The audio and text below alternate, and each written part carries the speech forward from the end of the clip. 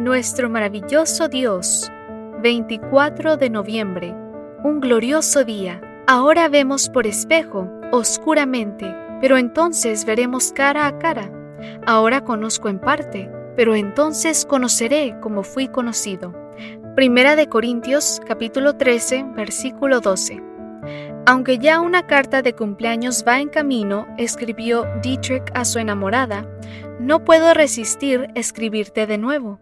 De hecho, me gustaría escribirte una carta de cumpleaños cada día.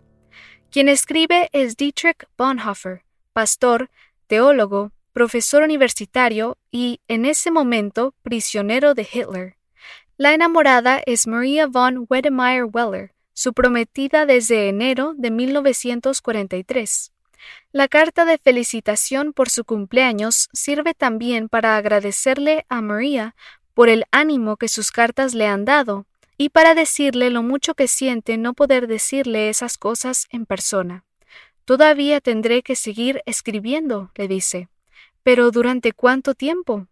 La verdad es que no escribiría por mucho tiempo más. El 9 de abril de 1945, Bonhoeffer moriría ahorcado por los nazis en el campo de concentración de Flossenbürg, Alemania.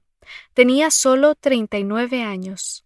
Una vida, por cierto, muy corta, pero de cuánta inspiración para todos los que estuvieron en contacto con él, incluso en la prisión. Tanto en la cárcel como en los campos de concentración donde estuvo recluido, Bonhoeffer ministró a los enfermos y a sus compañeros de prisión, al expresar palabras de ánimo a los ansiosos y deprimidos, y compartir con ellos el Evangelio de Jesucristo. Se cuenta que incluso los guardias encargados de vigilarlo fueron grandemente impresionados por su conducta, a la vez abnegada y valerosa. De hecho, fueron esos mismos guardias los que ayudaron a sacar de la prisión las cartas y escritos de Bonhoeffer que hoy podemos leer.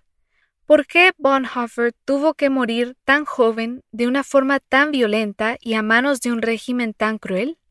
¿No podía Dios haber conservado su vida?